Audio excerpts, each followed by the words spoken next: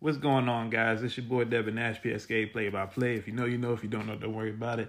This is a very special episode. First of all, before anything, I just want to tell everybody, make sure to do some research and keep up to date on what's going on in Gaza and Israel. Free Palestine. It's always free Palestine on this part around here. Also, keep Congo at the front of your minds as well. Free Congo, free Sudan. But with that being said, I got to tell you guys that this is a show that we did last year on North Carolina A&T. Their homecoming is this weekend. I'm going to be down there this year. I wasn't able to go last year, but this year I'm going to be down there. And so to my friends at North Carolina A&T, because I got a lot of them. So this one is for y'all. So y'all be easy and look out for us.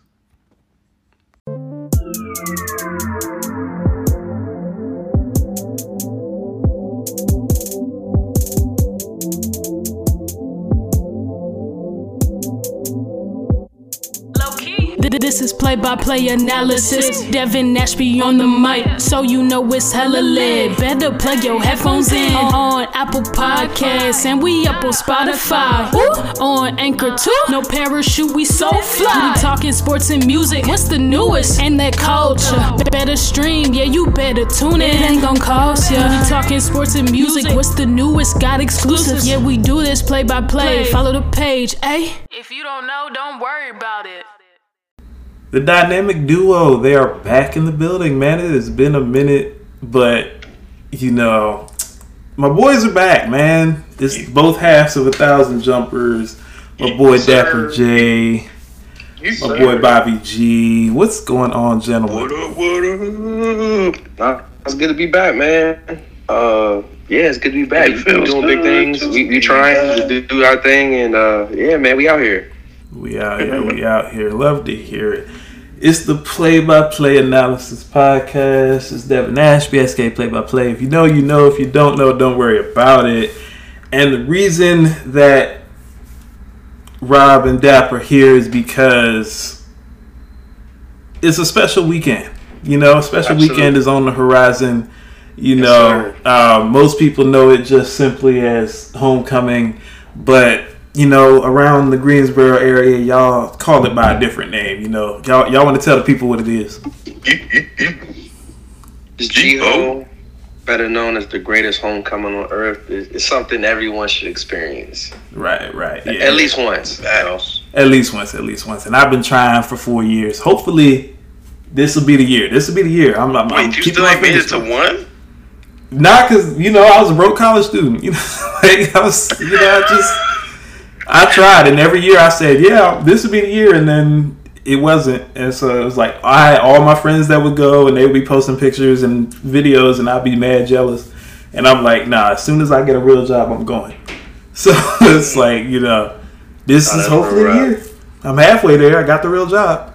But, you know, so yeah, I wanted to talk to y'all because, you know, for me, you know, I've never been to ANCAP. Lord Jesus, I've never been to A&T, but you know, I met a lot of people, mainly through you guys. I met a lot of people from there, so it's almost like extended family at this point. Plus, you know, being HBCU grads, we're all kind of in the same boat anyway. But for sure, you know, everybody I meet that's gone to North Carolina A&T always got great stories. Everybody seems to love it. It's just deep. So I just got to ask y'all as graduates of North Carolina A&T, what it is that makes the school so special to y'all.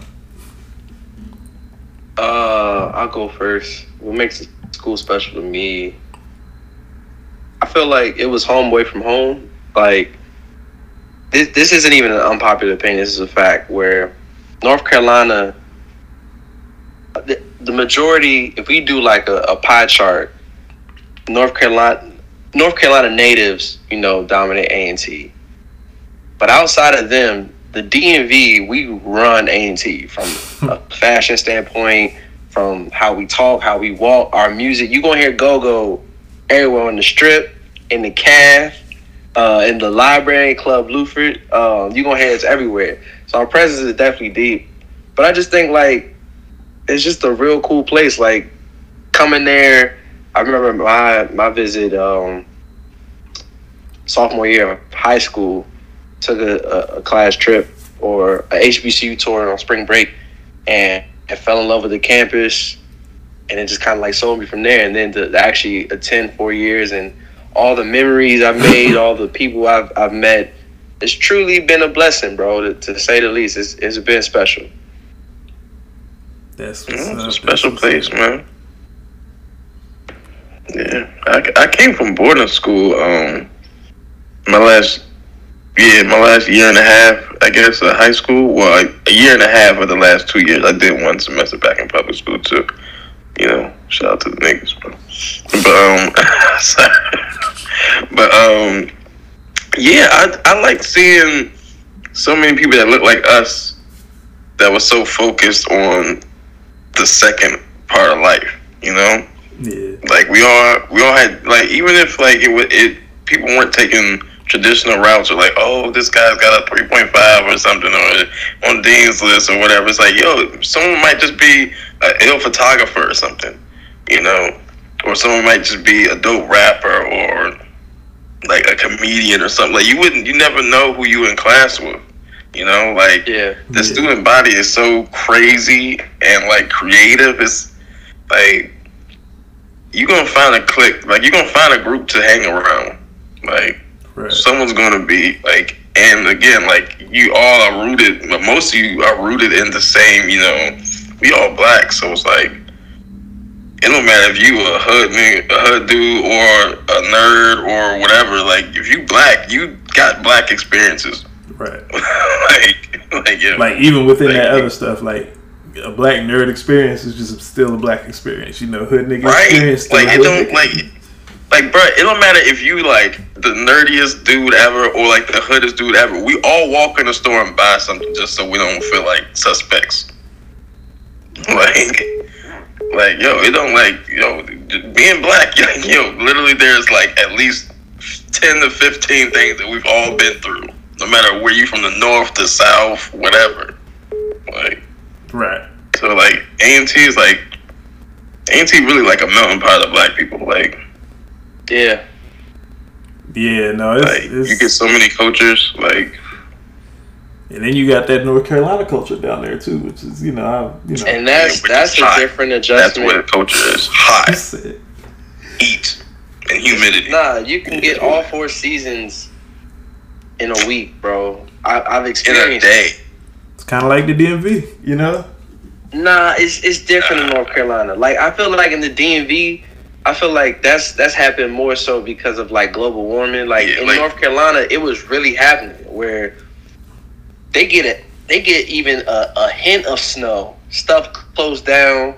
I remember a party got closed down to the side of the street off for a 1/4 inch of snow, bro. And then it'll be like a monsoon, and then no lie, at the end of the week was 80 degrees, and I'm like, I was literally in the caf one morning, and it's pouring down, and I. Like, yo, man, I gotta get to the dorm, get my jacket or whatever. I get to the dorm, get my jacket. I'm like, all right, I gotta go to class. I come outside, it's 85 degrees and sunny. I'm like, yo, what is going on here? Yeah, bro. You know how long that walk is from the caf to Haley? It's a good little walk. Good Lord. That's why I'm like, I feel like our experience, like for us to leave the state of Maryland and to go further south. So now it's like we're embracing like Southern culture. And seeing that, like, for me, I started in 2011. So, like, no exaggeration, like, going to the club, there were dudes dressed in, like, the Soulja Boy outfits from, like, 07 Soulja Boy. Baggy tees. Like, baggy tees. They writing, big chains and shit. They writing their name on the sun, on the shades. And it was just, like, you had that. Then I'm seeing, like, 23-inch rims, like, with spinners. Like, I'm seeing everything. And me, I loved Southern rap videos. So I'm like, bro, this is, like, crazy, bro. Like, right. You see that, then you got the New Yorkers, you got people from the West Coast, you got it's like a big melting pot. But then for me, like I always tell people, I'm like, yo, like I remember telling Rob, because I convinced Rob to come to A&T. I'm like, Rob, you gonna know every North Carolina area code by the end of the year. And he looking at me like, why would I know that? I'm like, we gonna go to a lot of parties and they gonna scream every area code. Like, we from Maryland, so we 301. You got some people that got 240 numbers, or you got DC number 202. Or You're not really got a 240 number. She was like 410 in Baltimore. There, but down there, 410 Baltimore, right? But down there, bro, they rep their area codes like hoods. So it's just like, what? Like, we be in the park, like, Greensboro is 336. We in the 336, and no one is repping 336. Charlotte, 704. You got the country, which is 252, and they, like, super deep for no reason. You got, it was at 252, 704. You got 919. 919, that's the Raleigh Durham. So you got people like Bull City, like, you might know Durham. I know, like, oh, you from Bull City, like, and they repping Bull City, they throwing up the little signs. Yeah. Every time they do that, I laugh, bro. You got, like, people repping Winston saying Trefo, like, it's really, like, a lot. And you're like, this is really happening. And no one reps Rocky Mount because no one says 828. Like, I probably never heard 828. I'm like, huh? Like, it's a lot. It's like the whole world, bro. It's crazy, dog.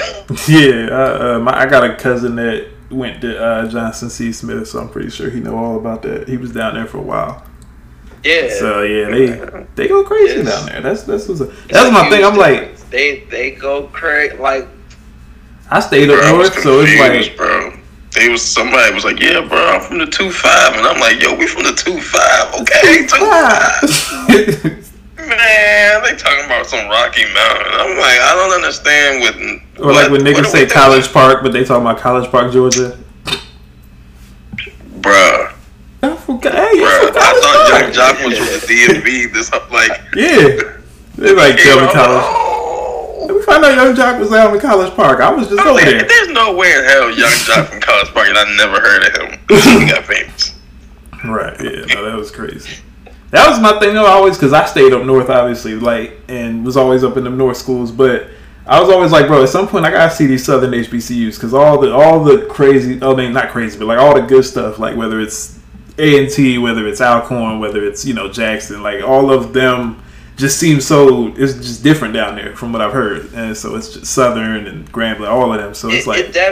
It definitely is from like Southern hospitality, like everyone is warm and welcoming, and like we from Maryland, bro, so like niggas are mean. We don't really experience that. Yeah, I'm saying, yeah. And like I'll never forget, bro. Like freshman year, a girl came up and said she was bad too. She was like, "Good morning," and I was like, I'm looking around. She's like, "Yeah, talking to you. Good morning." I was like, "Good morning." I'm like, they don't do that where I'm from, bro. Like for real, bro. Like this is lit. You feel me? Like the hospitality was different.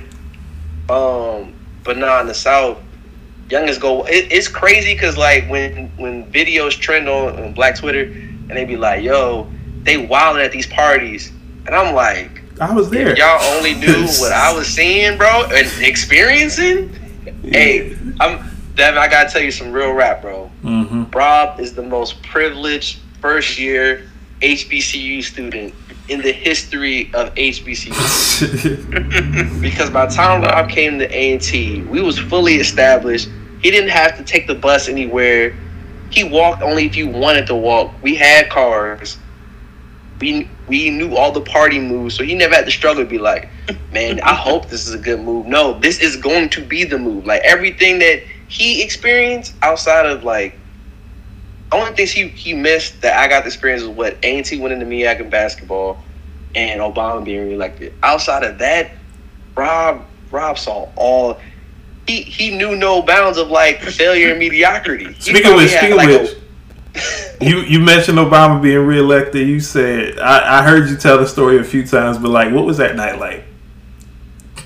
That's the night I want to relive, bro. That's probably the single greatest day in college. So like it was after GHOE, so leading up to it, like, I remember like we had like Alicia Keys came, Kevin Hart came to tell us to go vote, and I remember like that whole day, like I had early voted in the union, and we're there, and everyone's kind of nervous or whatever, right? So it's just like, yo, what if like Mitt Romney really wins, you know? Because that was the thing, and we get to my room, and my boy was like, yo, if if he win, if Obama win, I'm jumping in the pool, in the reflection pool, which when you come to A&T, you'll see it. It's in the middle of the villages. I saw a video. It was somebody jumped in it. One of them little freshman kids jumped in it or something. Yeah. Yeah. And like, so we went across the hall to my homegirl spot, and we're watching it. And when Obama won Ohio,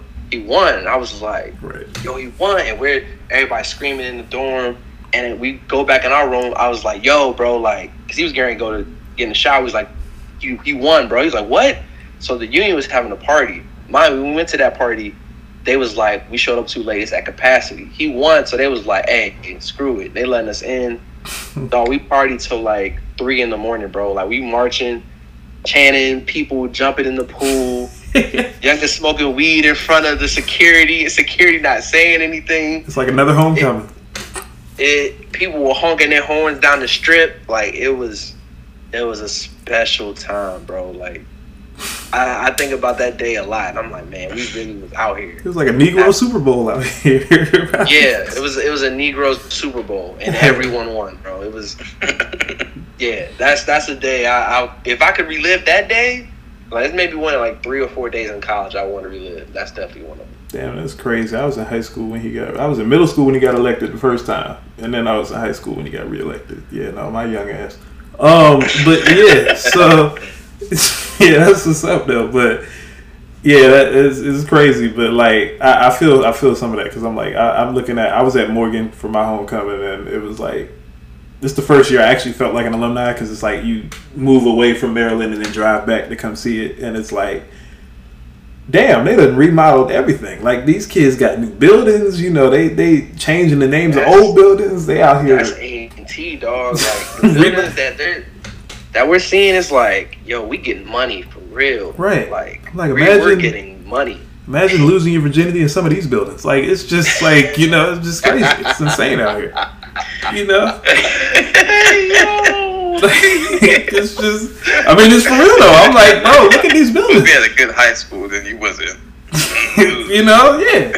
No, I mean, some people, not everybody. I feel what Devin's saying, bro. Yeah. Like, some people, not everybody. You know? It wasn't in Coop. The door I loved, it was fire. So it was the village. Shout out to the village. It takes a village to raise a child. That's what they say. Amen. But you know, but Rob, you were saying what was it like when you got there? Because apparently he was just struggling. So like, what was it like when you got there? Bro. He struggled for a month, but I'm letting. The first 3 weeks was horrible. Okay. Like, I was trying to walk to a party, got there late. One time my man's called me, and I think I was doing something in the computer lab. I think I left my phone on my bed, so I come back to my dorm, and it's like 4 missed calls. I'm like, yo, what? Bro, they just went to the party already without me. They went to the club. I was like, oh, this is dirty game. That'd be the worst shit. That'd be the worst shit in the world. It'd be like, bro. Oh, nigga, we already there. Party, and I lie to you not, it's like this side like hallway or whatever, and there's like 4 bad joints just walking by me. I'm like, oh, they better go over this. Okay, we better have some good time tonight. Bro, I walk over to go to talk to them or something.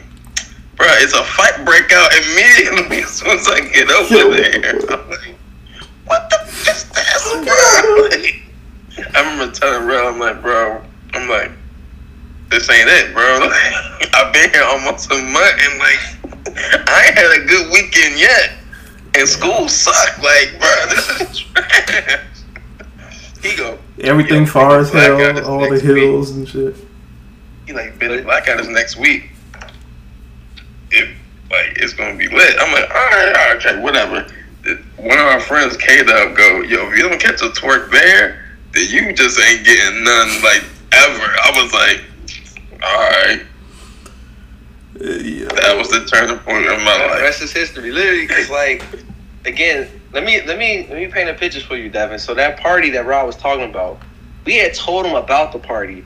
Was it Blackout, right? Is what it's called? No, this is before there been the party where the fight broke out. Oh, okay. We had told him about the party. He was like, yo, I'm doing something. I'm on my way. And I'm like, yo, get here, bro.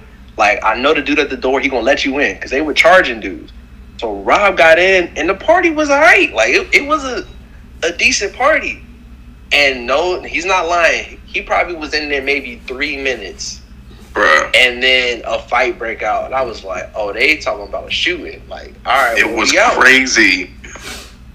And then again, so another thing that we didn't mention about A&T, we got an all women's college across the train tracks. I'm talking, Devin, literally 5 minutes, maybe. This is like a black school too, or yeah, it's Bennett. Bennett's all women? Is down the street, bro. Yeah, bro. I ain't even know that. Yeah, bro. Change your life right there. Speaking of the women. For the uninformed. So like Southern women though. I gotta know. First of all, they're way different than any girl back home. Oh yeah, no, DMV women mean as hell, bro. I don't even. Let me tell you. You know, back home, a girl, you hit a girl, like you smash a girl before she dance with you at a party. Like girls don't be dancing at parties. Like I came down to A&T, and girls were just throwing ass. Like it was a regular basis. This is what we grew up to do. And I'm thinking, bro, my first time catching mad twerk, I'm just thinking, yo, I'm about to have so much sex tonight. Like, I'm like, this might be the best night of my life. And I'm like, so what you doing after? She just like, chilling. I'm like, yo, where's the rhythm? Like, I thought we was having sex. It's like, they just, A&T girls will change your life and then just go on about their day. Oh, man. What it's like to be newly single. Never mind. Let me not go there. Oh, man. But, yeah. Yeah, no, we chilling. I think, like, what's crazy with like Southern, when it comes to like Southern girls, they're definitely beautiful, super friendly, and that's the crazy part, because like they don't really know they that bad, and they just be like, you know, you fine, right, in your mind, but they don't know. But then the crazy thing, and then and Rob can attest, a lot of Southern women, they got an incredible body, but their face is in. But down here, they be like, yo, she is so fine, and I'm like, her face is butterfaces, but just a lot of butterfaces.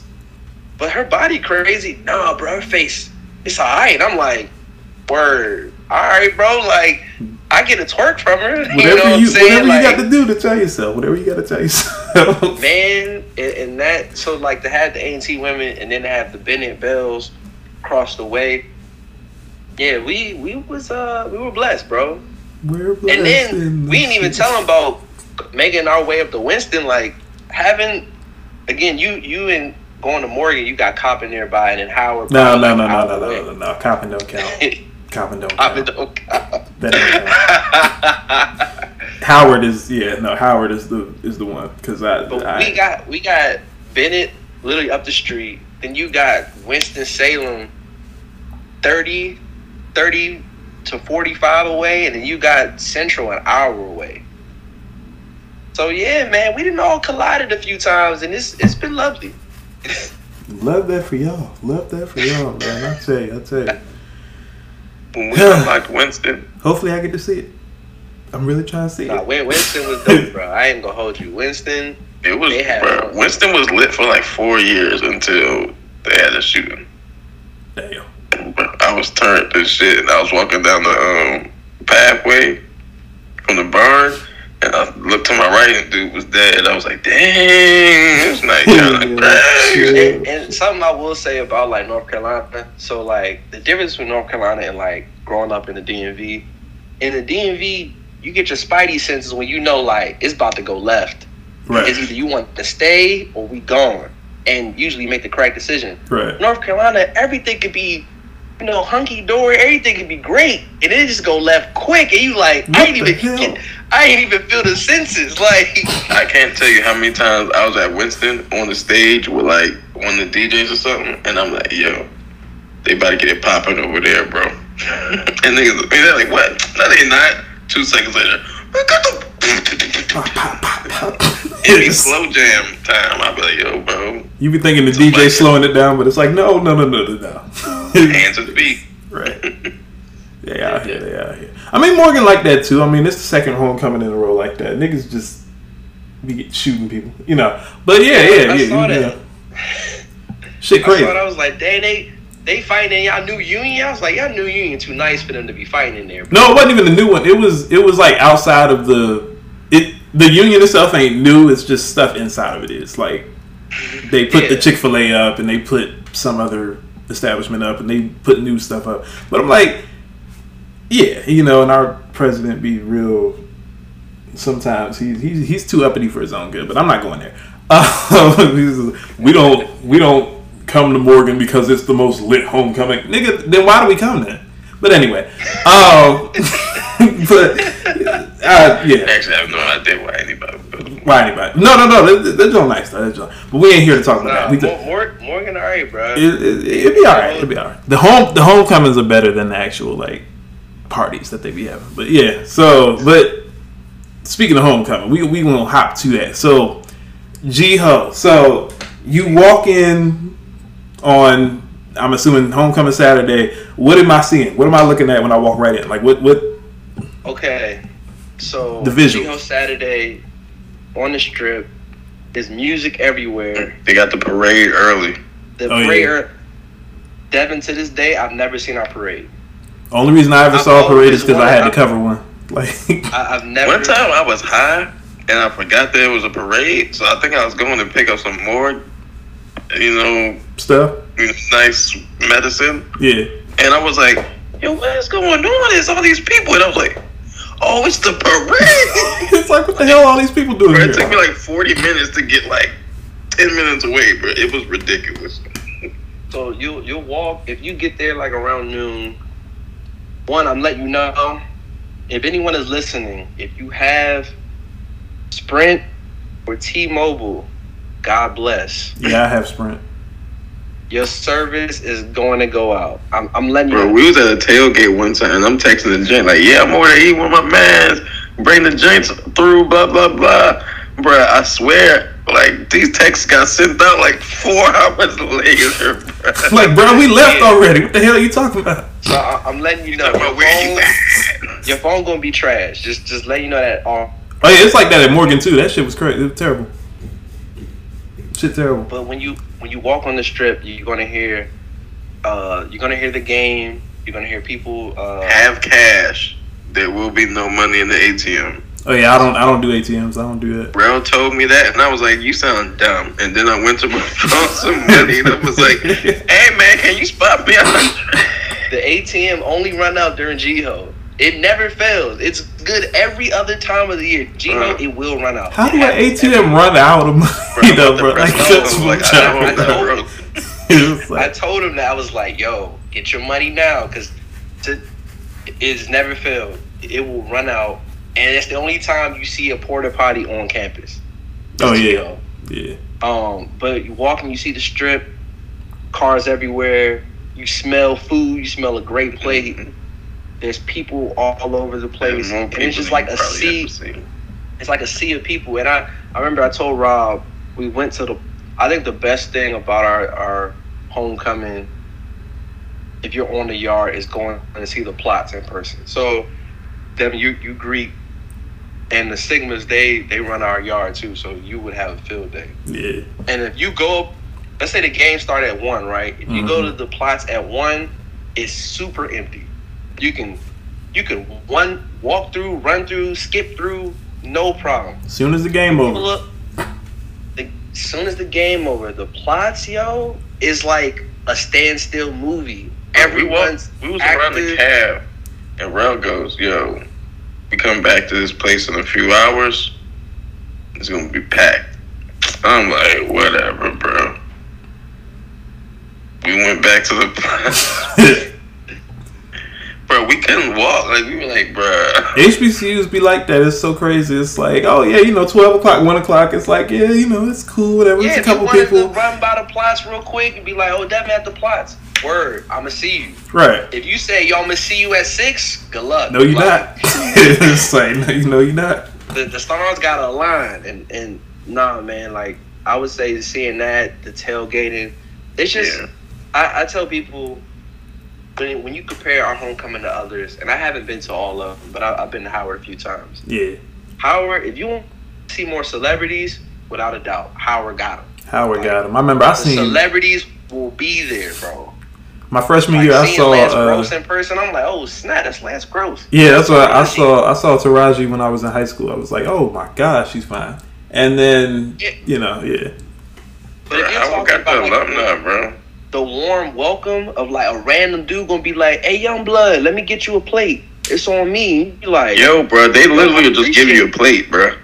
Oh yeah, then I'm definitely coming there. Yeah, no, because one thing a nigga like me love is a plate. Bro, I I need a be good plays plate. walking through You people's be tailgates fed, bro. and shit, and they be like, hey, man, you want some wings? And I be like, Hell Yeah. who says no to wings? Why I look like saying Like no? the fellowship of everybody. Oh, I'm just letting you know, if you got a cup, don't ask. You gotta be like Lil Wayne. Don't ask what's in the cup. It's like, do you want some or not? Right. Oh yeah, no. They can be Yeah. like, you want some? You can't be like, what is it? No. Do you want some? If you say yes, splash. And they keep it moving. Understand that, Cup, bro. a Bojangles cup. I was in class the Monday after GHOE. Oh, Bro, this Lord. girl talking about, oh, so you don't know me now? I'm in class, like, what are you talking about? She showed me a whole video of me catching a twerk from her own at the class. I'm like, I don't remember this at all. Nigga, I wasn't there. Right? I'm It like, wasn't even me. who is that man? I don't know who this man is.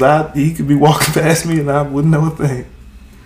Like that's what I saw too. Yeah, it was like it always the love and everything. And the wild thing is, you're going to do all of that, and they're still going to have parties at 10 o'clock. So you have, like, no nap time. Yeah. I'm That's tired. Yeah, just be like, bro, I just want to go to sleep. Like, we at that age where it's like, pick one. You done ate all that food. You done drunk all them drinks. You probably done blew it down, you know. And you done did all that walking. That's what I'm saying. And at 10:30, they like, yo, we at the club. We going up. We like niggas. God forbid we having a squad party. Hey, I'd be here for it if it Couple means long days. meeting me a little fine joke. I'll be here for it. But like, yeah, if it's just me in there, hell no, nah. It's 10 o'clock. I am tired. I'm 20, whatever years old. Hell no. Nah, But that's what's up, though. Geo is dope, man. Like, whenever you experience it, you know, we gonna show you, give you the welcome tour. And yeah, you just gonna get a lot of love, bro. It's gonna be like, oh yeah, that's your man. Oh, what's up, man? How you doing, bro? And it's everybody's having a good time. Everybody there for good vibes, yo. Because that's the thing. I'm like, bro, all the A&T people I met just be cool niggas, bro. Like, just be down to earth, You real gotta buy into it, generous, though. bro. Like, oh yeah, I'm here for it. I'm good with meeting new people. My first homecoming, I was a little skeptic. Like, well, how you guys all trying to talk to everybody? Like, but yeah, I'm very yeah, adaptable. it breaks you.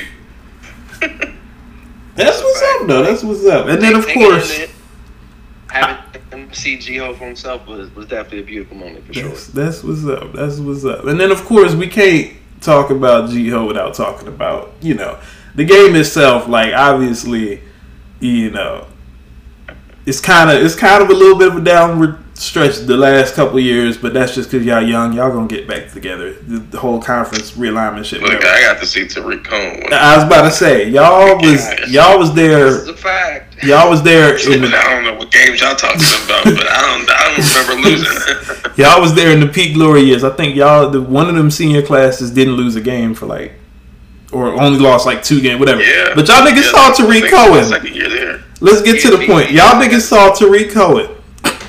This is a fact. Seeing him up close, what was that like, bro? What was that like? Let me tell you the first time I met dude, right? First time I met Tariq, we was at a party in, you know, East Lindsay. Yeah. We was at a party. We was outside at the party, and I didn't know who he was. And so we was standing, and these 2 girls was wilding out, and they ended up fighting. And I was like, yo, bro, I bet you she gonna win. And I was like, yeah, you know. So I think somebody told me later, like, yeah, you know, that's so. I was like, oh, whatever. Bro, that dude started, bro. I saw that dude run the ball. I'm like, The fuck, bro? Like, bro, I hate our quarterback. I ain't never seen no shit. Wait, Devin.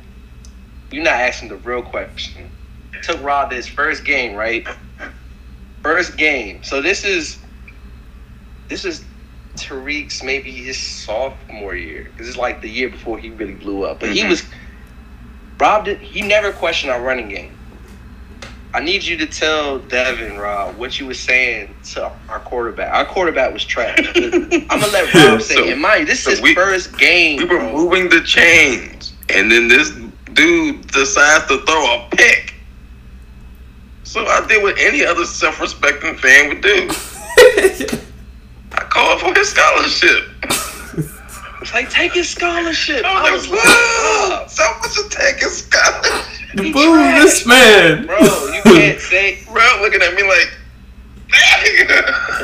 hey, see, I go to Morgan. That's a regular occurrence. Niggas be calling for scholarships. Stop giving them money. Like, just, we ain't been shit since my freshman year. Every other facet of the game was going well. Then he threw the ball and picked off. Like, what? Take this nigga's money. Or he would overthrow a wide open receiver. It's like, oh my gosh. He cost him like 21 points by himself. That's the thing. I'm like, bro, if Tariq would have came in like a couple years later when he was with like those other niggas y'all had, like when Lamar was there and when some of the other dudes were there, like if he came in with them, Lamar they was talking about, but nah, it's. I'm saying if he would have came in with them, that would have been crazy. That would have been crazy. Man, but seeing Tariq play, it's crazy enough. Like in 2016, I didn't go to our homecoming game, but I went to Howard's homecoming, and we played Howard for their homecoming. Right. So I'm like, hell yeah, I'm wearing my stuff. Yo, we mopped them, bro. I left the game. It was like 35-7. Tariq had 3 touchdowns, 200 yards. And I'm just like, hell yeah. He going to the league. Like, to see him do his thing, bro.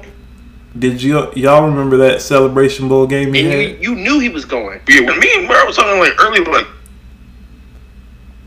the game he had against. I'm still mad to this day. I just started my job and I didn't get to see that in person, bro. I was about to say, yeah, the game he had against Alcorn. It was beautiful, bro. Yeah. It was special, bro. Like some Randy Moss shit. Like he just kept taking. I'm like, bro, this man had like 5 carries for like 200 yards. Threw 5 touchdowns. But then watching it, because remember, like, the first half he went crazy. Yeah. And in the third quarter, he wasn't playing. And I was just like, so where did he go? Like, I know he didn't get hurt. He's like, yo, he's dehydrated. Get him some water, some Gatorade, something. We need him to play. Because Alcorn started coming back. Real time different, though. Feed him, bro. Like, something. Save him for the fourth quarter, and then the fourth quarter came. Get him a banana! Bro, like, I can say, without a doubt, he's the best college athlete, like, I've seen with my 2 eyes, without a doubt, bro. Now, I will say, I mean, y'all had some players that came through there, though. Like, Mac McCain, bro, I was so sure he was going to be a first, second, maybe even third round pick. You know, which he ended up being. So it's like, I'm like, if he doesn't tear his ACL, I think he was on pace. He was going to be first round. Seeing him in person, I was like, oh, he's strapping young. It's like, he's nice. And then when Chad Johnson came and Chad tweeted Louis Riddick was like, yo, he the one. You going to know he going to play on Sundays. I remember. But the ACL injury ruined that. I remember they came up to Morgan. It was a night game. I don't know why we was playing A&T at night. I don't know what they were thinking. But we played A&T at night. And I didn't go to the game. I can't remember why, but I didn't go to. Well, actually, they sucked, so I wasn't spending my money on that game. So we had to pay for that game. Well, no, not actual money, but like I wasn't. Okay. You know, I can't remember where I was. I was somewhere. I think I had to work or something. But I remember I seen the highlight. And I'm like, bro, this man took 200-yard pick sixes back, and I'm just like, why do y'all keep throwing to him? Stop throwing him the ball. It's like he is y'all greatest offense. You know what's so crazy, bro? So I want to say my sophomore, junior year, we played Morgan at A&T on Thursday night. This is nationally televised, right? Yeah. So everybody at the game, we all been to HBCU games. After halftime, we leave. Mm-hmm. So after halftime, we went to the Union getting Chick-fil-A. I'm like, we beat Morgan, we gonna win. I get back to the room, dog. I swear, like, our corner gave up 2 40-yard plays back-to-back, and we lost to y'all. And I was sitting there, I'm like, we just lost like this on national television? And then when we did it again. And I'm telling you, like, I don't know who your receiver was. He made a crazy, like, sideline catch. Yeah. And it was like the Michael Crabtree at Texas Tech type catch. Mm-hmm. I'm like, bro, we really just lost on that. I couldn't believe it. It was like I do remember us beating y'all, and I was like, that's payback.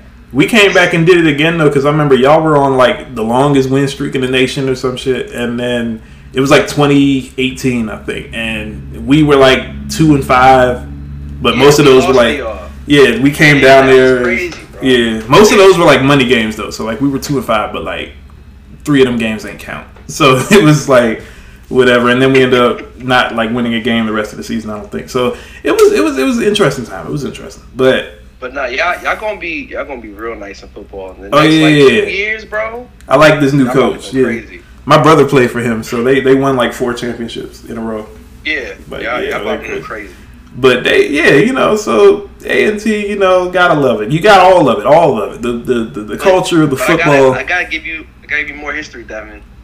My first year, so 2011, fall 2011. Yep. We won a homecoming game.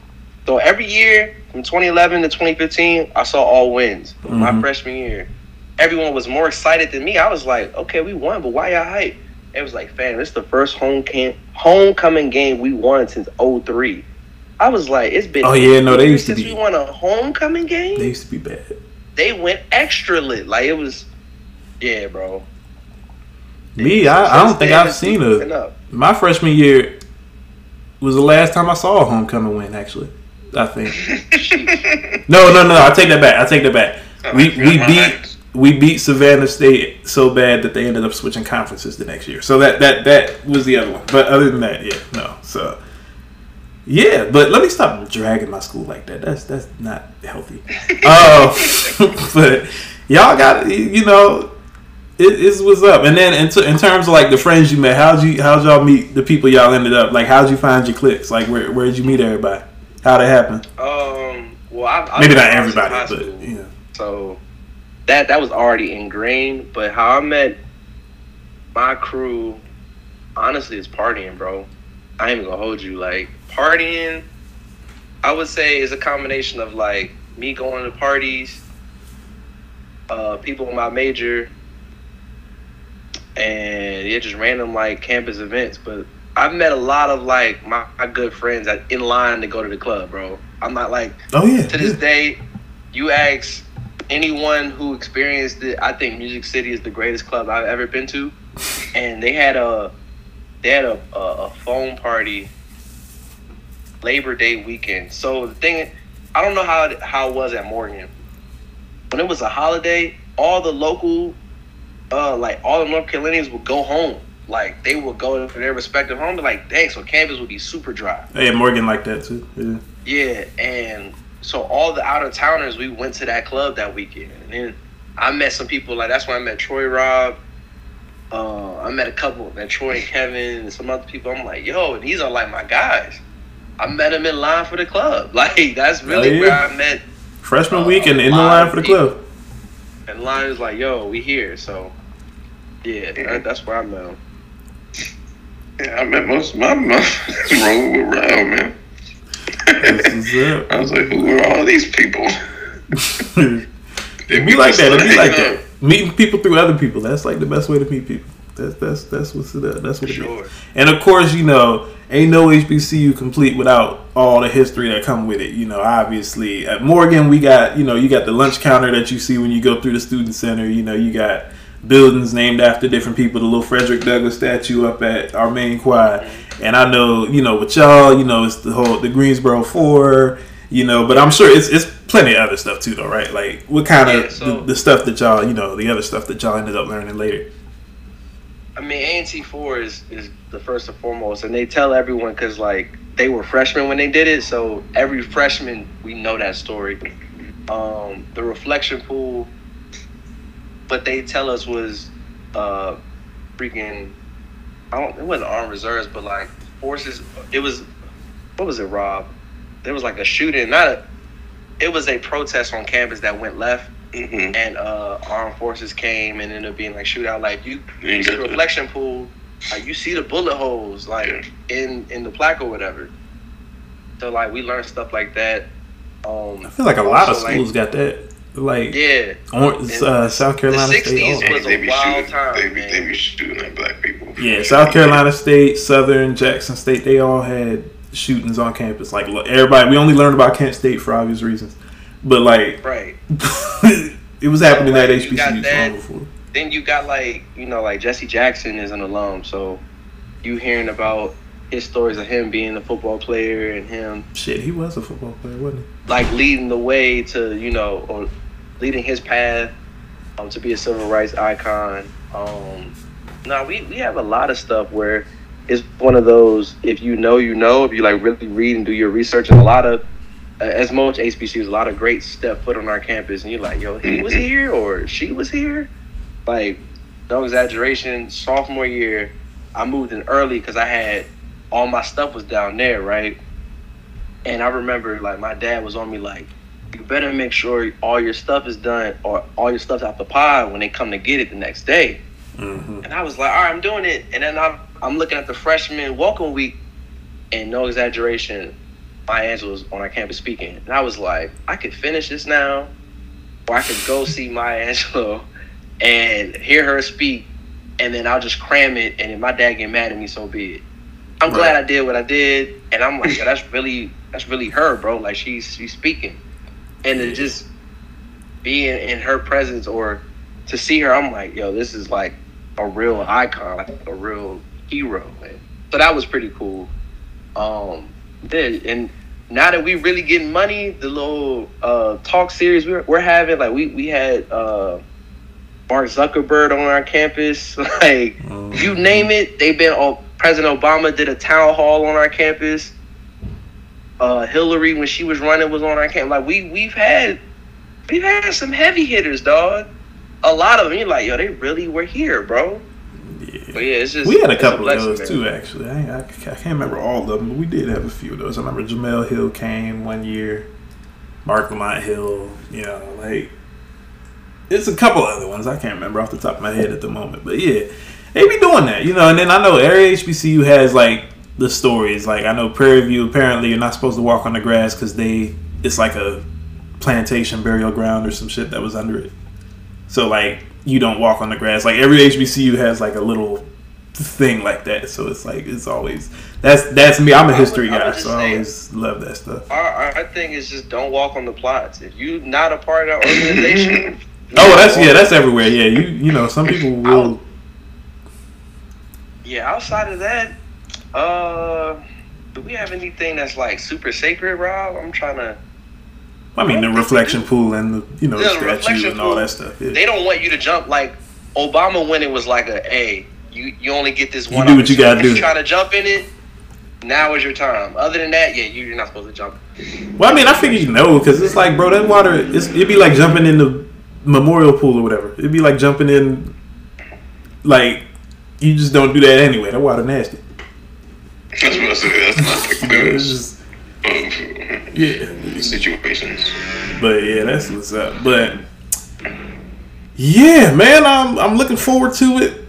Like I said, I plan to be there. All things pointing in the right direction. Try and get the drink, try and get the hose. Like all of that. So that video is just hilarious to me. I'm actually start the jump with that.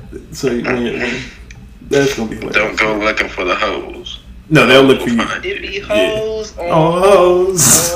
Like, but yeah, no, that's what's up though. Dan like, Brand said it best. All homecomings matter, especially mine. Exactly, exactly. That's what's up. But thank y'all. Shout out to y'all for stopping by the show. It's been a minute, but glad we could get this done with. Yeah, most definitely. Yeah. So all of y'all, October 29th. Greatest homecoming on earth. Be there or be square. And if you're not there, you're probably square anyway. But is what it is. It's play-by-play analysis podcast. It's your boy Devin Nash, PSK play-by-play. Hopefully I will see y'all there. And if I see y'all there, it was me. I did that shit. So, I ain't running from it. I did it. If you pull up, it's up. Yeah, if you saw me, I was doing it. That was me. So...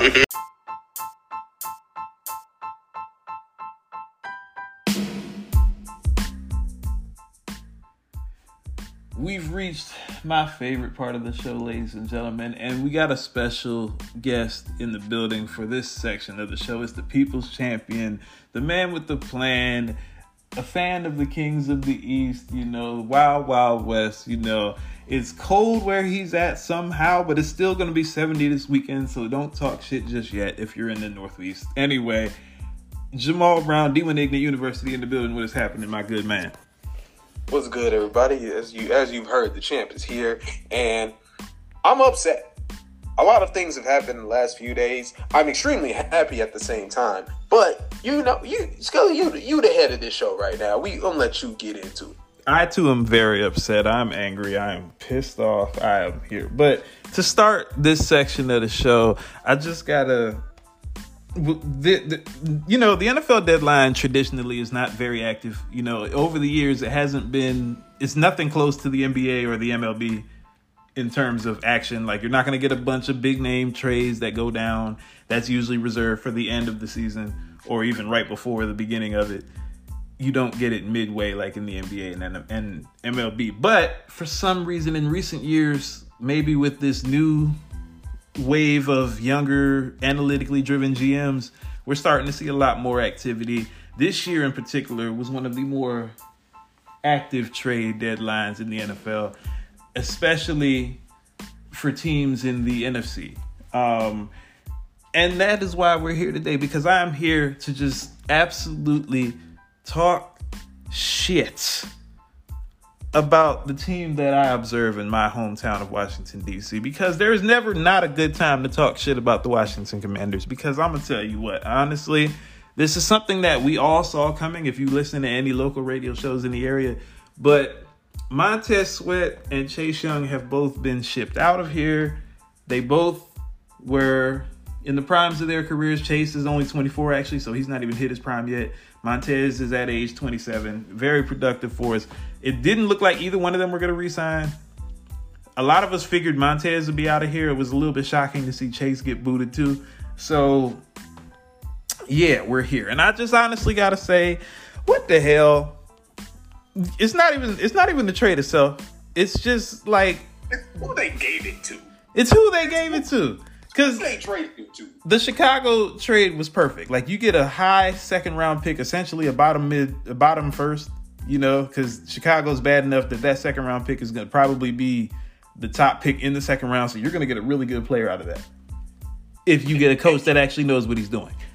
And Chicago doesn't affect you on any big or small scale, right? Because you both sorry. If anything, this is more mind-boggling. We're talking about the Montez one first. We'll get to Chase. If anything, this is more mind-boggling to me for Chicago, because what is the vision? Because this is one thing. You're getting a guy. See, if you're a team like the team we're going to talk about in a second, the 49ers or the Eagles or the Cowboys or the Ravens or any of these teams that are actually contending, it makes sense to trade for a Montez Sweat because he's a rental who's a very productive player at age 27, a very good pass rusher. This league, you can never have enough of him with all these offenses. It makes sense if you're one of those teams. But when you're Chicago, who is a bottom feeder, who couldn't seem to have less of a clear direction than they do right now, the facility getting robbed in broad daylight, things are going on with that organization that just don't happen. You get defensive coordinators retiring out of nowhere in the middle of the season. You got quarterbacks talking about the coaches. It's just shit every week in Chicago. Terrible season. This is not a move you make unless you are certain that you're signing this dude to a long-term extension. But I still don't see the point of it is, look, at bare minimum, the best that this team is going to get this year is 500. But that's the thing. This move can't be about this year. It better be if you don't re-sign him, if you let him walk, if you don't agree to an extension this week, tomorrow, at the time of this recording, there's no point. And on top of all of that, it's just when a team is that bad, you should be stockpiling picks. You should be hoarding the fuck out of them. There's no reason that you should just be giving them up all willy-nilly. And not to say that he's not a good player, but a second-round pick could potentially change your franchise. That could be a franchise defensive end or a franchise receiver, because God knows whoever you want to play quarterback, because I'm not sure at this point, could use one. Exactly, so, and that's the thing. You could even find a quarterback there. I mean, you look at Philadelphia found Jalen Hurts early in the third round. Dak Prescott was an early third rounder. Fourth rounder. Yeah, Russell Wilson was late third, early fourth. Before he went off it's a lot of good quarterbacks you can find in the second and third rounds too. If you're not picking in the first. So if Chicago is still not sure of what they're doing with Justin Fields, they still do have a lot of picks from that Carolina trade, but trading this particular pick just seems to be very. On top of all that, the NFC just as a conference is so wide open that we know who the elite teams are. You know who your 49ers and your Dallas, and even the Lions are pretty much going to run that division for the foreseeable future. Yeah, especially now. But from literally seeds 4 through 7. It's a toss-up. The NFC South is not good. At all. None of them. The NFC East, outside of the Cowboys, is a toss-up. None of y'all... I mean, the Eagles are there. But there's still room to make the wild card in the NFC. So there's room. We know football, as y'all saw from my costume, Willie Beeman, any given Sunday. Football is a game of one time. Right. I thought you were going to be wearing that for the show. I think you did tell me you were supposed to be, but you see what had happened was. I mean, I'll give you in your defense. It's not Halloween anymore, so I'm gonna cut you some slack. If we would have recorded this 2 days ago, it would have made But I wear that jersey for style anyway. Right. But any given Sunday in the NFC, for spots 4 through 7 are up for grabs. Yeah, and unlike the NBA, where the 8 seed is just, unless you're the Miami Heat, the 8 seed generally is not going to make a crazy run to the finals in the NBA. The NFL, the 8 seed could fuck around and find out and win the Super Bowl. We've seen it happen twice in our lifetime. We've seen it happen twice. So the NFL, if you catch fire, all you got to do is win 2 games. If you're the 1 seed. If you're 4 through 7, if you're 5 through 7, you got to win 3 games, which still is not. Which is the grand scheme of things, that's not that much. That's not that much in the grand scheme of things, compared to the NBA where you got to win 16, 20 games. Yeah, we say all the time, basketball and baseball, more often than not, the better team wins because you got to beat them 4 out of 7. Right.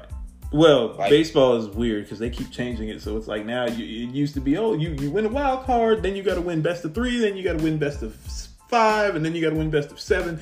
It's just weird in baseball. I don't even know how many games. I mean, the biggest question mark in baseball is who's pitching that day, right? Because it's and can you connect? Bats come and go, just like shots kind of come and go, right? But a pitcher changes basically the whole team. That's a new team from when one is on the mound and one guy's not. Yeah. But football, it is just, can you catch fire at the right time? Can you be consistent? And how hurt are you? Not injured. Injured, you're not playing. How hurt are you? Everybody's hurt at that time of year. It's just a matter of who's less hurt. That's what I mean. And injured, that's why depth comes into play at this time of year, which is why the 49ers trade is so fucking aggravating, because I don't understand. How do y'all keep doing this? Whether it's the Philadelphia Eagles or the San Francisco 49ers, why do you people keep saying yes? Because these trades are not good. A 3rd round pick for a number 2 overall pick who's 24 years old? Why? To the team who already has arguably the best defense in the league? I don't give a fuck that they haven't played well the last 3 weeks. I really don't. Why?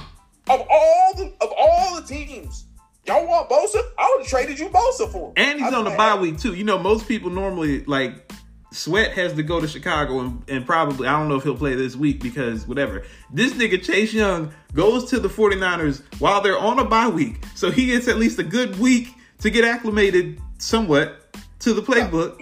ESPN is definitely a position where you can just come off the street. You can come off the street and play, because all you're going to let you do is pin your ears back anyway.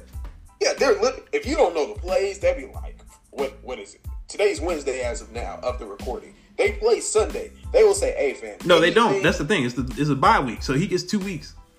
Are the Bears? No, I'm talking about for the Bears. Oh, no, the Bears, yeah, they play Sunday. Yeah, the Bears play on Sunday. Fam, you're coming in 3rd and 5 plus. Hey, your only job this week is rush the passer. We'll worry about all that extra shit later once you get acclimated. Once you get an apartment, we can talk about this. But while you still staying in that hotel, fam, just pin your ears back, rush the passer, nothing else matters. Nothing else matters. And then flipping back to San Francisco, it's just like, bro, you gonna tell me that, why do y'all keep saying yes? What is it that these GMs got? And I'm glad this didn't happen to the Eagles, because I would have really had to start asking some serious questions. But that's collusion. Yeah, it's really cheating at this point. It's just like, bro, Nick Bosa and Chase Young reunited like the Ohio State days.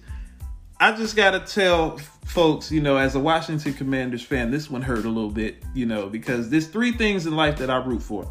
None of them are the Commanders. No, I'm joking. Let me stop. But it's 3 things I root for most in life. It's Maryland, people from Maryland, people from HBCUs, and black folks. Chase Young is from Maryland and he's black. He didn't go to HBCU. But Chase Young is a Maryland kid. So when a Maryland kid goes number 2 overall in the NFL draft, I think the highest ever that anybody from our state has been drafted, that was like a monumental day for me when that happened. Like, that was actually what inspired me to write my book, was Chase Young getting drafted. Really? Really? You wrote a book? Yeah. Shit, what is it called? I'm joking. No, I'm joking. No, it's PG versus Moco.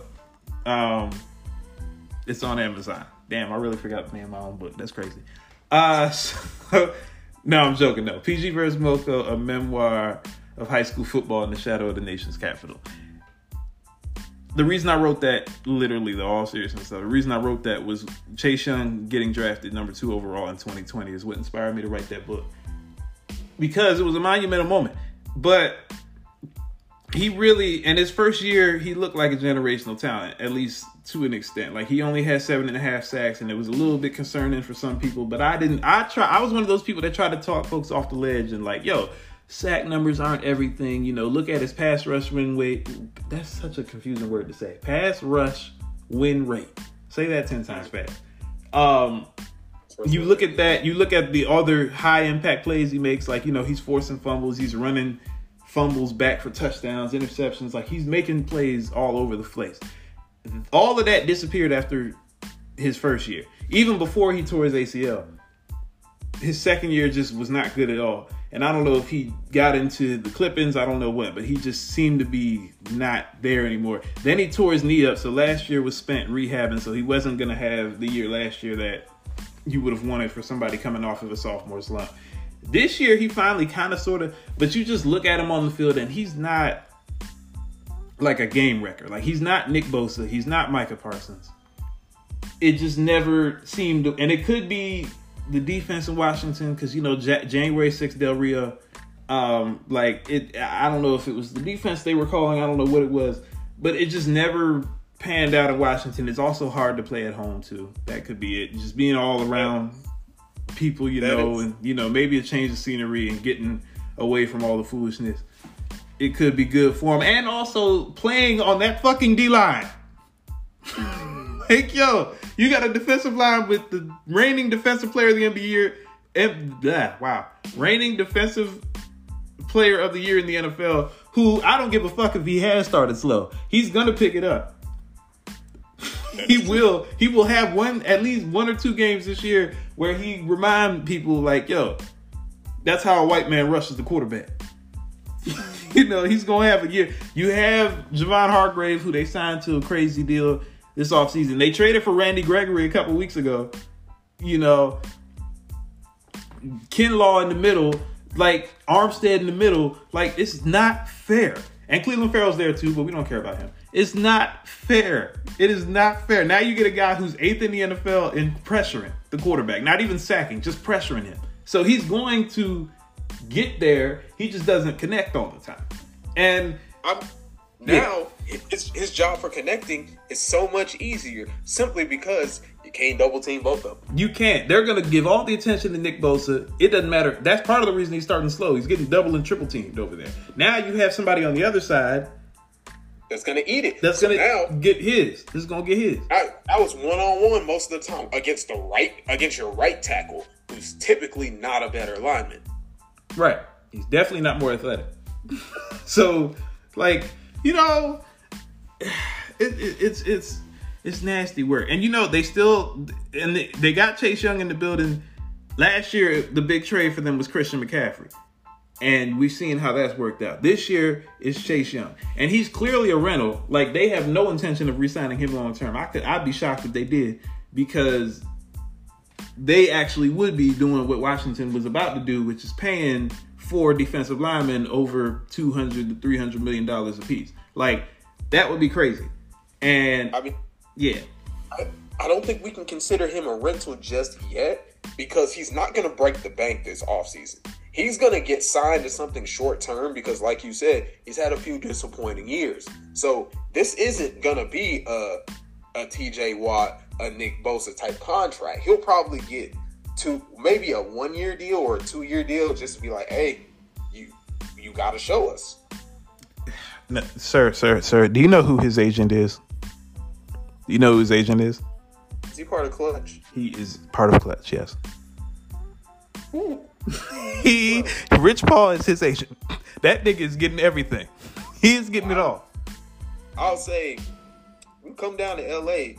We're not keeping both of these pass rushers. But no. But that's the point. I'm trying to say is he's getting a long-term deal. It's just not with the 49ers. They know good and well this is a rental, and if we don't win a Super Bowl this year, it might be some people might get fired next summer. If the 49ers do not win the Super Bowl, now you have to ask some questions. Hey, is it time to kind of blow this? We can do a mini blow up because there's too many pieces to say that we should blow it up. They can't blow it up. That's the thing. Their window is open for a little while, as long as Brock Purdy plays well, and as long as they don't have to pay him. As soon as Brock Purdy's, because he's not eligible for 2 more years. If they do not win a Super Bowl in the next 2 years, it might be troublesome. But it's not just Purdy. Ayuk's got to get paid again. Has to get paid. I believe Fred Warner has to get paid again. No, I think he might have gotten paid already. They have a few guys that are like, hey, they have a few guys that together are going to make up a quarterback contract. So I'm like, well. And they just paid Bosa. His extension kicks in next year. So, Javon Hargrave, who they signed. Ago. CMC's already been paid, I believe. He's coming up. He's coming up? Well, he's because his contract, that when they traded him, I think he had like 2 or 3 years left. So that's what I was about to say. I think next year is the end of his contract. Yeah, I think he's still on his rookie deal. No, he got paid. He got paid by Carolina. Oh, okay. That extension, I do believe, ends next year. Right. So either way, yeah, you got a lot of big names, and that's before, like I said, Purdy. The beauty of this with the Niners is Purdy still is not eligible to get paid for another 2 years. So you have that you're looking down the horizon with, which we don't know what will happen yet, but all signs point to they might keep him around for a while. So this could get Chase and them. They have to win a Super Bowl now, and all, they've come up on the window multiple times. They've been to multiple NFC championships. They folded against the Chiefs in 2019. It's time to do it. It's time. And my thing is, I'm a Chase Young fan. I don't care if it didn't work out because he is a Maryland kid. I'm a Maryland kid. I root for Maryland kids, like I told y'all. I wanted it to work out so bad in DC. Like, this is RG3 all over again for me. Like, this is literally the number 2 pick, had an incredible Rookie of the Year campaign, only to follow it up with a catastrophic injury that kind of ruined the back half of their career that they haven't quite yet recovered from at 24, 25 years old. The only difference is Chase's upside is still crazy. RG3's career was pretty much over. Chase's ceiling is humongous. But there's also one critical factor that I think we haven't thought about. Trent Williams is 35. That too. So he's great right now, but we, especially at the lineman position, we know how guys can go. Yeah, I was about to say their bodies break down pretty, and even his, he's been elite for years. You don't want him to just become pretty good. Exactly, because then he's not Trent Williams anymore, and you can't run the packages that you run with him. Right, and he's already been over the years had a pretty lengthy injury history. He's had some very nasty injuries over the years, so his cliff could be catastrophic. So y'all better get it. And that's the only thing he's missing from his resume. That is one of the top 5 football players in the NFL today. And he has been for like 5 or 10 years now. The only thing that is missing from him is a couple All-Pros and a Super Bowl. And he's a lock for the first ballot of Hall of Fame. I mean, he's a first ballot regardless. I think now he's knocking on the door of, greatest tackles of his generation types. A top 10 lineman of all time. Right. Like, he's knocking on that door. He could be up there. We could start talking about him. Maybe not Larry Allen. He's probably not there yet. But we could start talking about him with, like, what's the dude's name for Seattle? I would still say that he's a top 15 of all time. Yeah, it's a lot. Yeah, no, but that's what I'm saying. We're gonna start talking about him up there with like Joe Thomas and Walter Jones from Seattle and those guys. Like, he's there. I don't know if he's Larry Allen quite yet. Actually, he's pretty damn close because Larry Allen was just as physically. He was a tank. I don't think Larry Allen is a fair comparison. I think he's more Tyron Smith. I think he's a more athletic Tyron Smith. Yeah. Because both of them don't have the hardware to show for it, just like the skill in the awards. Right. Larry Allen, I think, has 3 Super Bowls. Yeah. And he was or at least 2. At least 2. I think he had 3 because he was probably there for the entirety of that dynasty in the 90s. That was a crazy deal. Can you imagine that offensive line? Just Nate Newton at center, Larry Allen. It's like, bro, that O-line is unbelievable. And that's, But I say all that to say, the Niners better get it together. But those were some of the major trades that happened. Now, elsewhere, obviously the NBA trade deadline is not for a couple of months. But already we've seen our first big trade of the NBA season because they were trying to upstage the NFL. While we were all sleeping on Monday, James Harden was traded to the Los Angeles Clippers as he wanted. And I say, I don't give a fuck. Because I don't. Really? Okay. Like, if this were, you think about this, if this were like 5 or 6 years ago, this would have been much bigger of a deal to have James Harden, because 5 years ago is when he won his MVP. So if you had James Harden, Paul George, Russell Westbrook, and Kawhi Leonard together 5 years ago, we would be talking about the Clippers as like, oh, they're the team to beat in the West. It happened at 2 a.m. in the morning, and literally nobody even thinks anything different the next day. It's like, oh, okay, cool. No, it just happened. But if you've watched any kind of basketball over the last 3 to 4 years, anything, you should never ever depend on this Clippers team. Ever. I can pretty much say this is the most failed basketball experiment of the modern era and possibly of all time. Because you got Kawhi, you have PG, 2 guys who should be dominating. Neither one of them has made it to the playoffs. Paul George didn't play any playoff games last year. with the Clippers, because Kawhi is a 2-time Finals MVP. So. I mean, that I'm only talking about their tenure with the Clippers. Nothing else matters right now. But PG didn't play any games last year. Kawhi played 2, and they've both been perpetually hurt since they landed in LA. Right. I'm convinced Kawhi Leonard doesn't even like basketball. He's just that kid in PE who just happens to be good at it. He's like, well, fuck, it's better than working at AT&T. So I don't see how James Harden makes anything better. Right. I mean, he could be there for insurance. Be like, oh, well, they got hurt. It's Harden time. Harden can't do anything by himself anymore. At this point, he's not a 30, 25 point per game guy. He's not it. And above all of it, you still didn't get better than Denver. I argue you might not have gotten better than Phoenix either. Or LA. I mean, the other LA team. You're not even the best team in LA. I think what people forget is on paper don't mean shit if you don't play on court. Right, which they don't. And that's my thing. My thing is this. Let's say, even if they are all fully healthy, right? I think Stephen A made this point. Wow, I can't believe I just said that. But yeah, like, you look at the 4 players, like, if it were any other, like, I joke that the Phoenix Suns are a glorified AAU team. They are. Which they are. But the Clippers definitely are. Because you're telling me James Harden and his ISO ball for 20 seconds of the shot clock. Russell Westbrook, who is one of my favorite players of all time, but, like, clearly we know what Russ is now. Paul George and Kawhi Leonard. I mean, there is not enough balls in the gym. There's not enough time on the shot clock for all this one-on-one ISO dribbling. Like, what is this? How is this going to work? And then, not to mention, your bench got even thinner than it already probably was coming in because you had to give everything away, even though somehow they were able to hold on to Terrence Mann because he was the one guy that they just would not get rid of.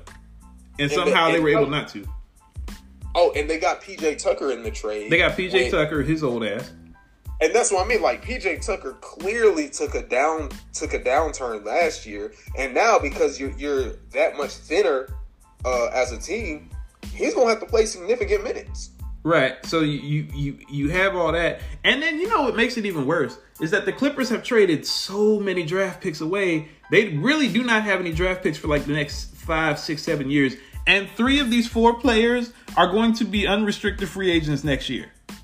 So if none of this works, 2 of them are Kawhi and PG, and then James Harden are all going to be unrestricted free agents next year. So if this does not work out, which I don't think it will, because it's the Clippers, it never does.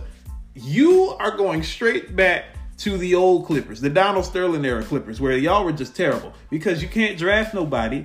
I mean, it's LA, so I guess people will want to sign there, but you're not going to want to give Paul George and Kawhi and James Harden all that money. So y'all are going to be stuck. If this has to work out, and it's crazy because this could not be worse timing for this because the NBA is as wide open as it has ever been. Like, it's no guarantees that you're going to do anything. Like you said, they're not better than Denver, especially without depth. And Phoenix, I'd argue they're not better than them.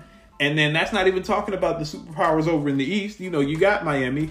You got Boston. You have Milwaukee. All 3 of them have gotten better. Well, all 3 of them have gotten better. As far as we can tell. So, week-long season we've had. Yeah, like it just there's nothing.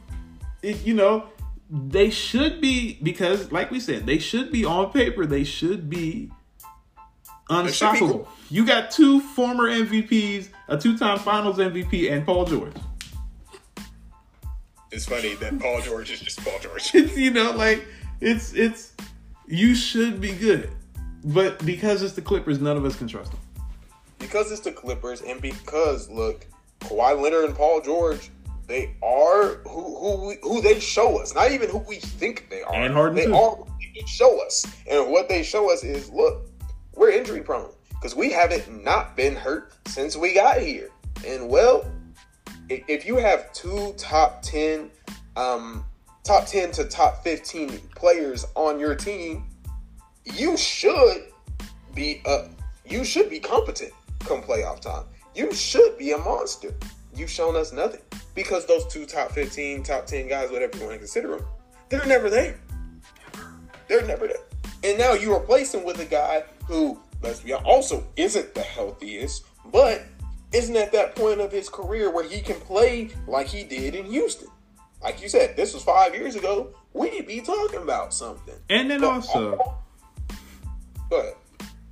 Forget on the court. This man is a cancer.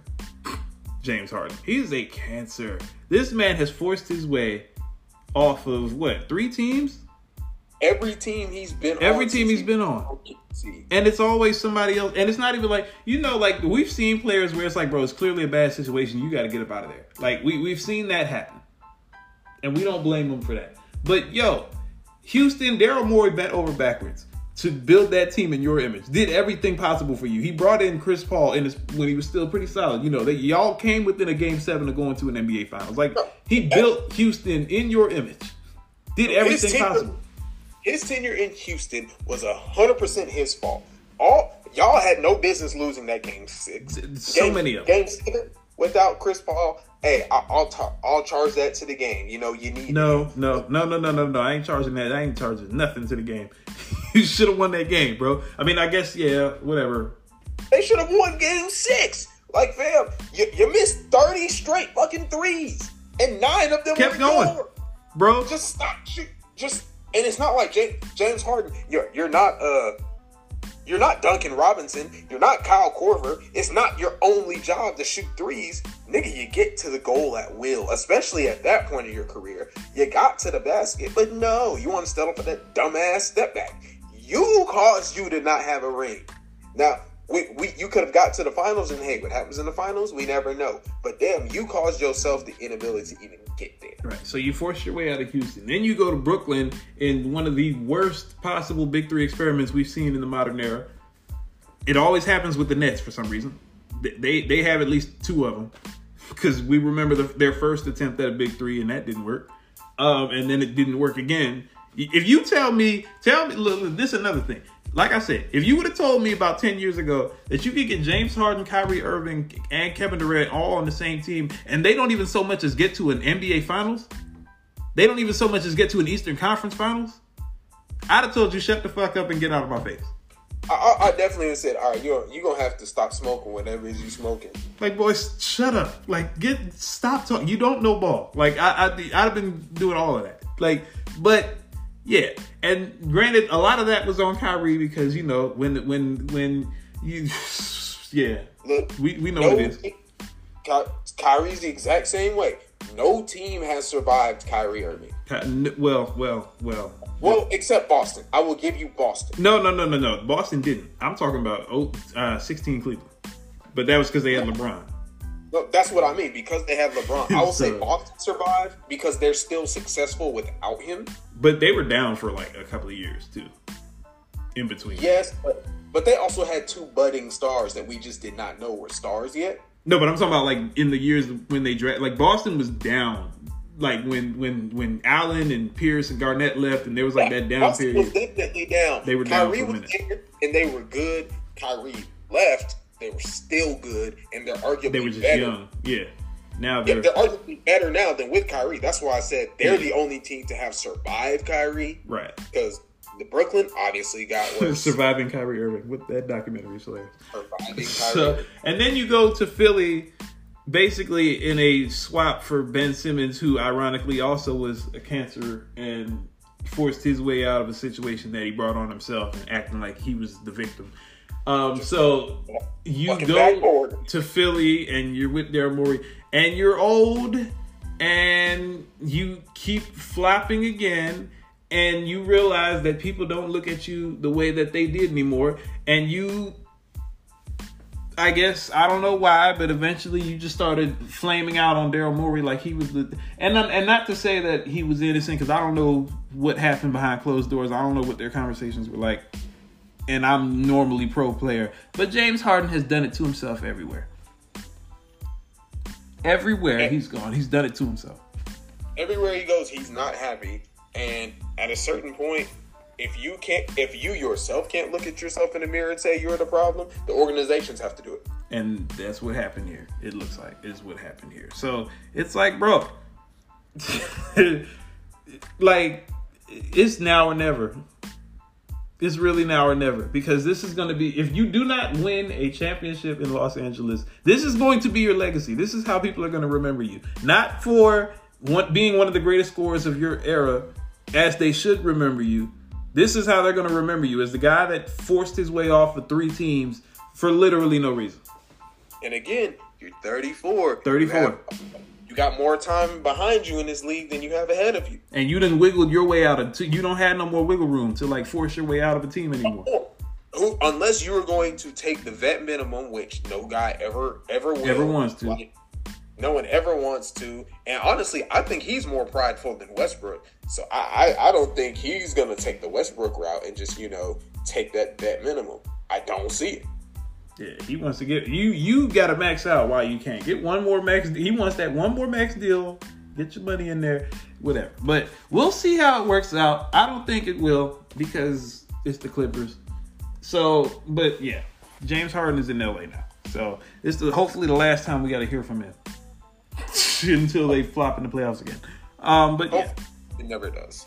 That being said, welcome to our next segment. It is called You Played Yourself, and it's dedicated to people that should have sat down and ate their food. And now I understand Milwaukee, Wisconsin is a very interesting place because, you know, there are a lot of super fans that we think of in terms of celebrities. Like Los Angeles has Jack Nicholson, you know, Miami, you see DJ Khaled, you know, Spike Lee in New York. For some reason, Flavor Flav is the guy you see in Milwaukee. And nothing against Flavor Flav. You know, he's a legend, obviously, and whatnot. But I need to understand who, what, when, where, why, how this man was tabbed to sing the national anthem. And at first, I thought it was a joke. But, like, they was dead-ass serious. It was dead serious. Now, personally, I can commend him for getting in front of a couple 100,000, well, not that many, maybe like 60, 70,000 people in that arena. I can understand that it's rattling, and I am here to make fun of America at any gesture. I am the most anti-American person that anybody will know. But my God, it's like, bro, that national anthem was like, we need to have a conversation. How did this happen? No, I'm all for this. Let's get Flavor Flav more often. You know, that's what America deserves, the way they've been acting lately. See, I think this is good to where so many people take shit so seriously. I'm like, this motherfucker wears a clock around his neck. Not a watch, a clock. And he's like 50 years old now.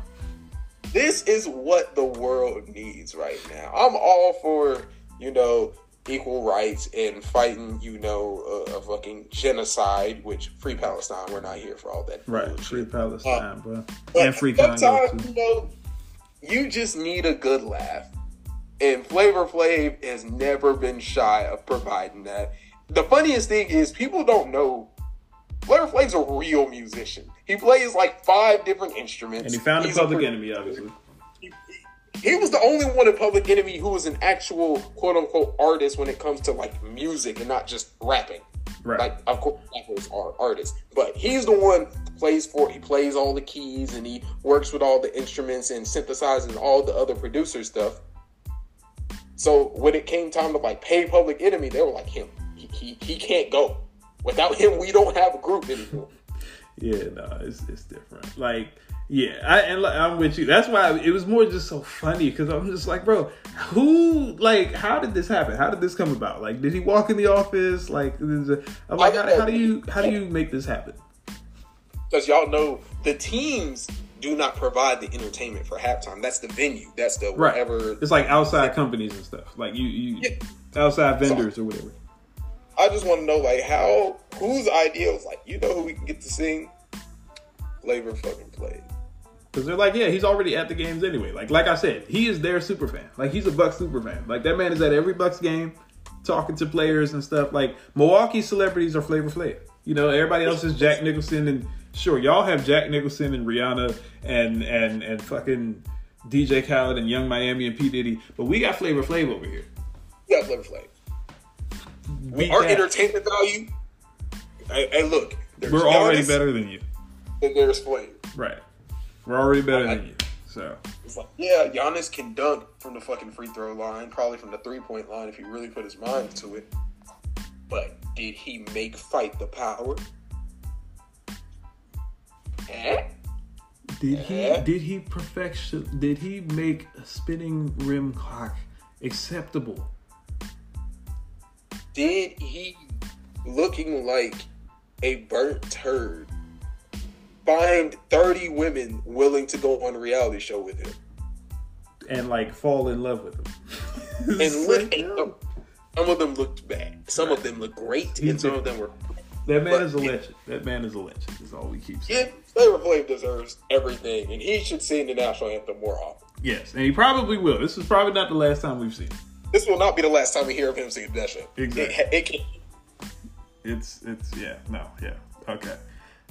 Man. Now we gave Flavor Flav his flowers, and this next person we have to give them their flowers too. And this is well played, dedicated to normally to feel good stories, but this is not necessarily a feel good story. But I wanted to give this person their flowers. For those of you who are familiar with the show Friends, Matthew Perry passed away this week at the age of 54. He apparently drowned, or they found him drowned somewhere. I think like a pool or in his house or something. But yeah, he played Chandler on Friends, and they was there for that. I mean, I'm sure he did other stuff, but like we know him, our generation. Like Friends, that's known for. Yeah, Friends is a damn good show. Like people give it flat and stuff. I understand that they ripped off Living Single. I understand it, but Friends is still like a good show in its own right. And I'm a huge Friends fan, so to see that news was very shocking. And so, you know, obviously, rest in peace to him, and thoughts and prayers with his family. Yeah, it's sad to see anybody go, especially at such a young age. I believe he's only like 54. Yeah, 54, which is like nothing. Yeah, he's 2 years younger than my dad. So that's kind of how I see it. And, you know, Friends wasn't my favorite show in the world, but he played the hell out of Chandler. Chandler was funny. Chandler was like the kind of dry humor that I do. Like the jokes I be making, that's Chandler. Like he's out there, the comedic relief of like a dude that was just socially awkward and, you know, dealt with a lot of trauma and just kind of projected it in a lot of ways. And it was just, yeah, Chandler was great. And the thing is, like, Matthew Perry in real life dealt with a lot. Like, I didn't realize how much he dealt with, but like, you know, he fought against alcoholism, you know, drug abuse at times. I've heard reports of he didn't remember, like barely remember the first like 3 seasons of Friends because he was so high. And if you watch them first 3 seasons, it's pretty believable. I mean, actors, man, they be going through, like, some of the best actors go through some of the worst stuff in their personal lives, bro. I've been watching for the past like few months of the cast of Ned's Declassified. They have their own podcast, and since they were children in Hollywood, they talk about all the things that they go through that a lot of people don't realize. Like today's episode, being a teenager is already just a hard time of life. You're real insecure. Your hormones are going through it. And then I never thought about how adults get typecasted. Literally, you have to tell children, teenagers, hey, you ain't pretty enough to ever be a lead role. So you got to be used to being the fat friend. I'm like, damn. And that's you at 15. So there's no telling what an actual adult has to deal with in the pressure of, hell, this show being on air for 10 years, damn near a decade, I want to say, of most people don't even see you as you anymore. You are that character. Like, it was one of the highest grossing and highest rated sitcoms ever. Like, it's considered one of the them and Seinfeld are like top 2 all time in terms of highest rated sitcoms. So at one point in time, it was the highest grossing show of all time. Of all time, yeah. And it went for 10 years. Like, sitcoms don't go 10 years anymore. You don't see 10 seasons of anything anymore because this era we're in now of streaming and stuff, and people move on really fast. Like, it's very difficult for a show, even back then too, but like especially now, it's very difficult for a show to last 10 seasons. 10? Hell, most shows don't get 3 anymore. Right. Some barely get 1. It's like, yo, we got 1 season of The Get Down. We got 2 seasons of Winning Time. We got 2 seasons of The Get Down. Oh, The Get Down. Yeah, I still haven't watched it, actually. I have to go down and watch that. But you know, yeah, but you very rarely does a show, like, shows very rarely get a chance to end on their own terms. And, like, we got that with Friends. And, you know, they've had their flowers over the years. Obviously, they've received their criticism for a number of things, justifiably so. Like, the fact that there were no black people. You telling me in the middle of Manhattan you couldn't find no black folks? None? Except for, like, two or three?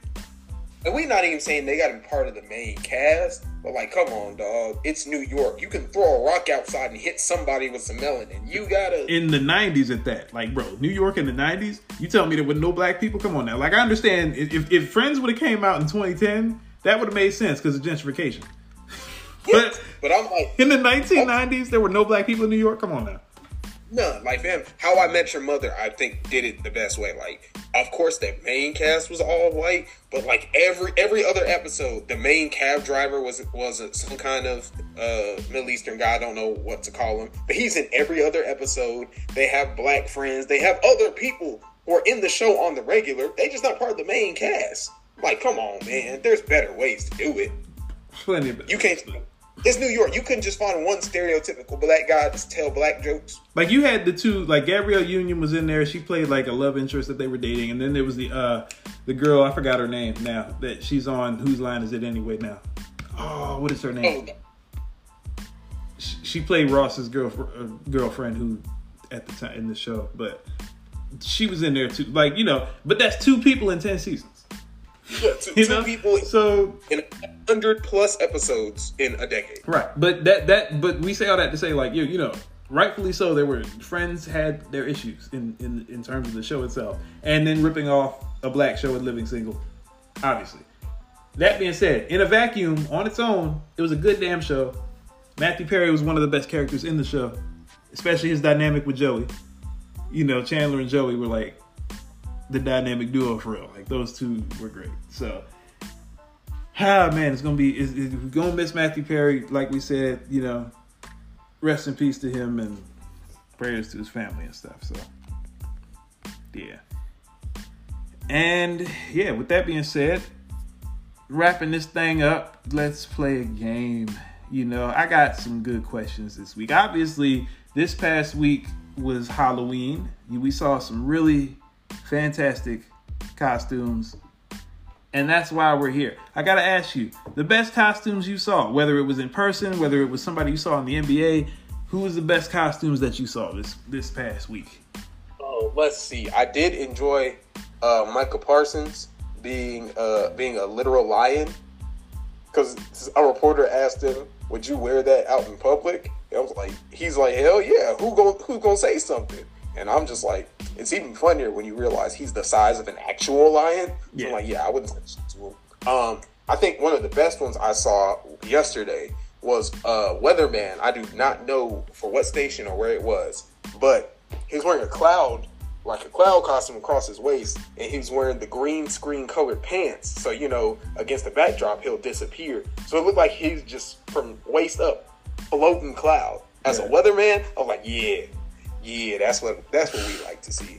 And you know, there's always the more risque costumes. Oh, we love risque. We love risque. But you know, dude as a cloud of the weatherman, come on, man. I see cheeks all the time. I don't see a cloud.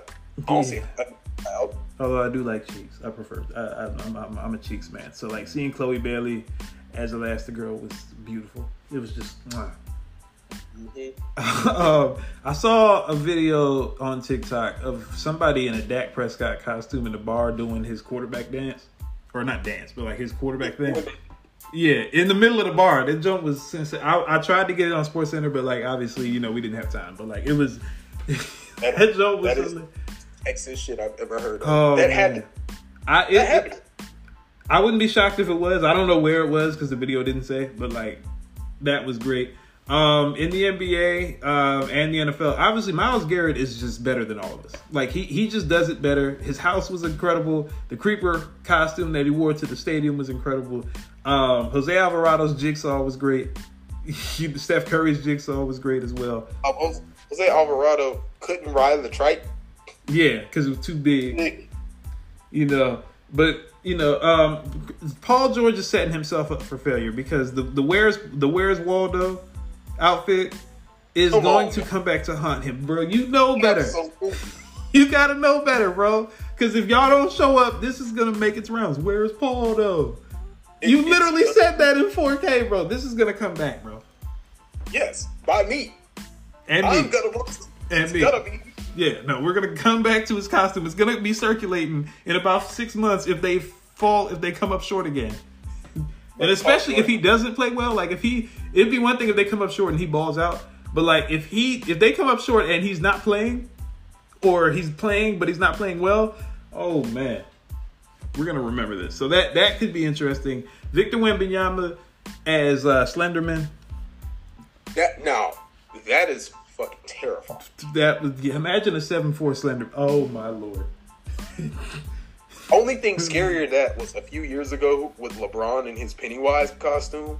Oh, For yeah. one, can you imagine this? Somebody did say that. Imagine seeing a 6'8" Pennywise, 6'8", 270 Pennywise. I'd be like, "Hey, just take me," because there's no point to fight.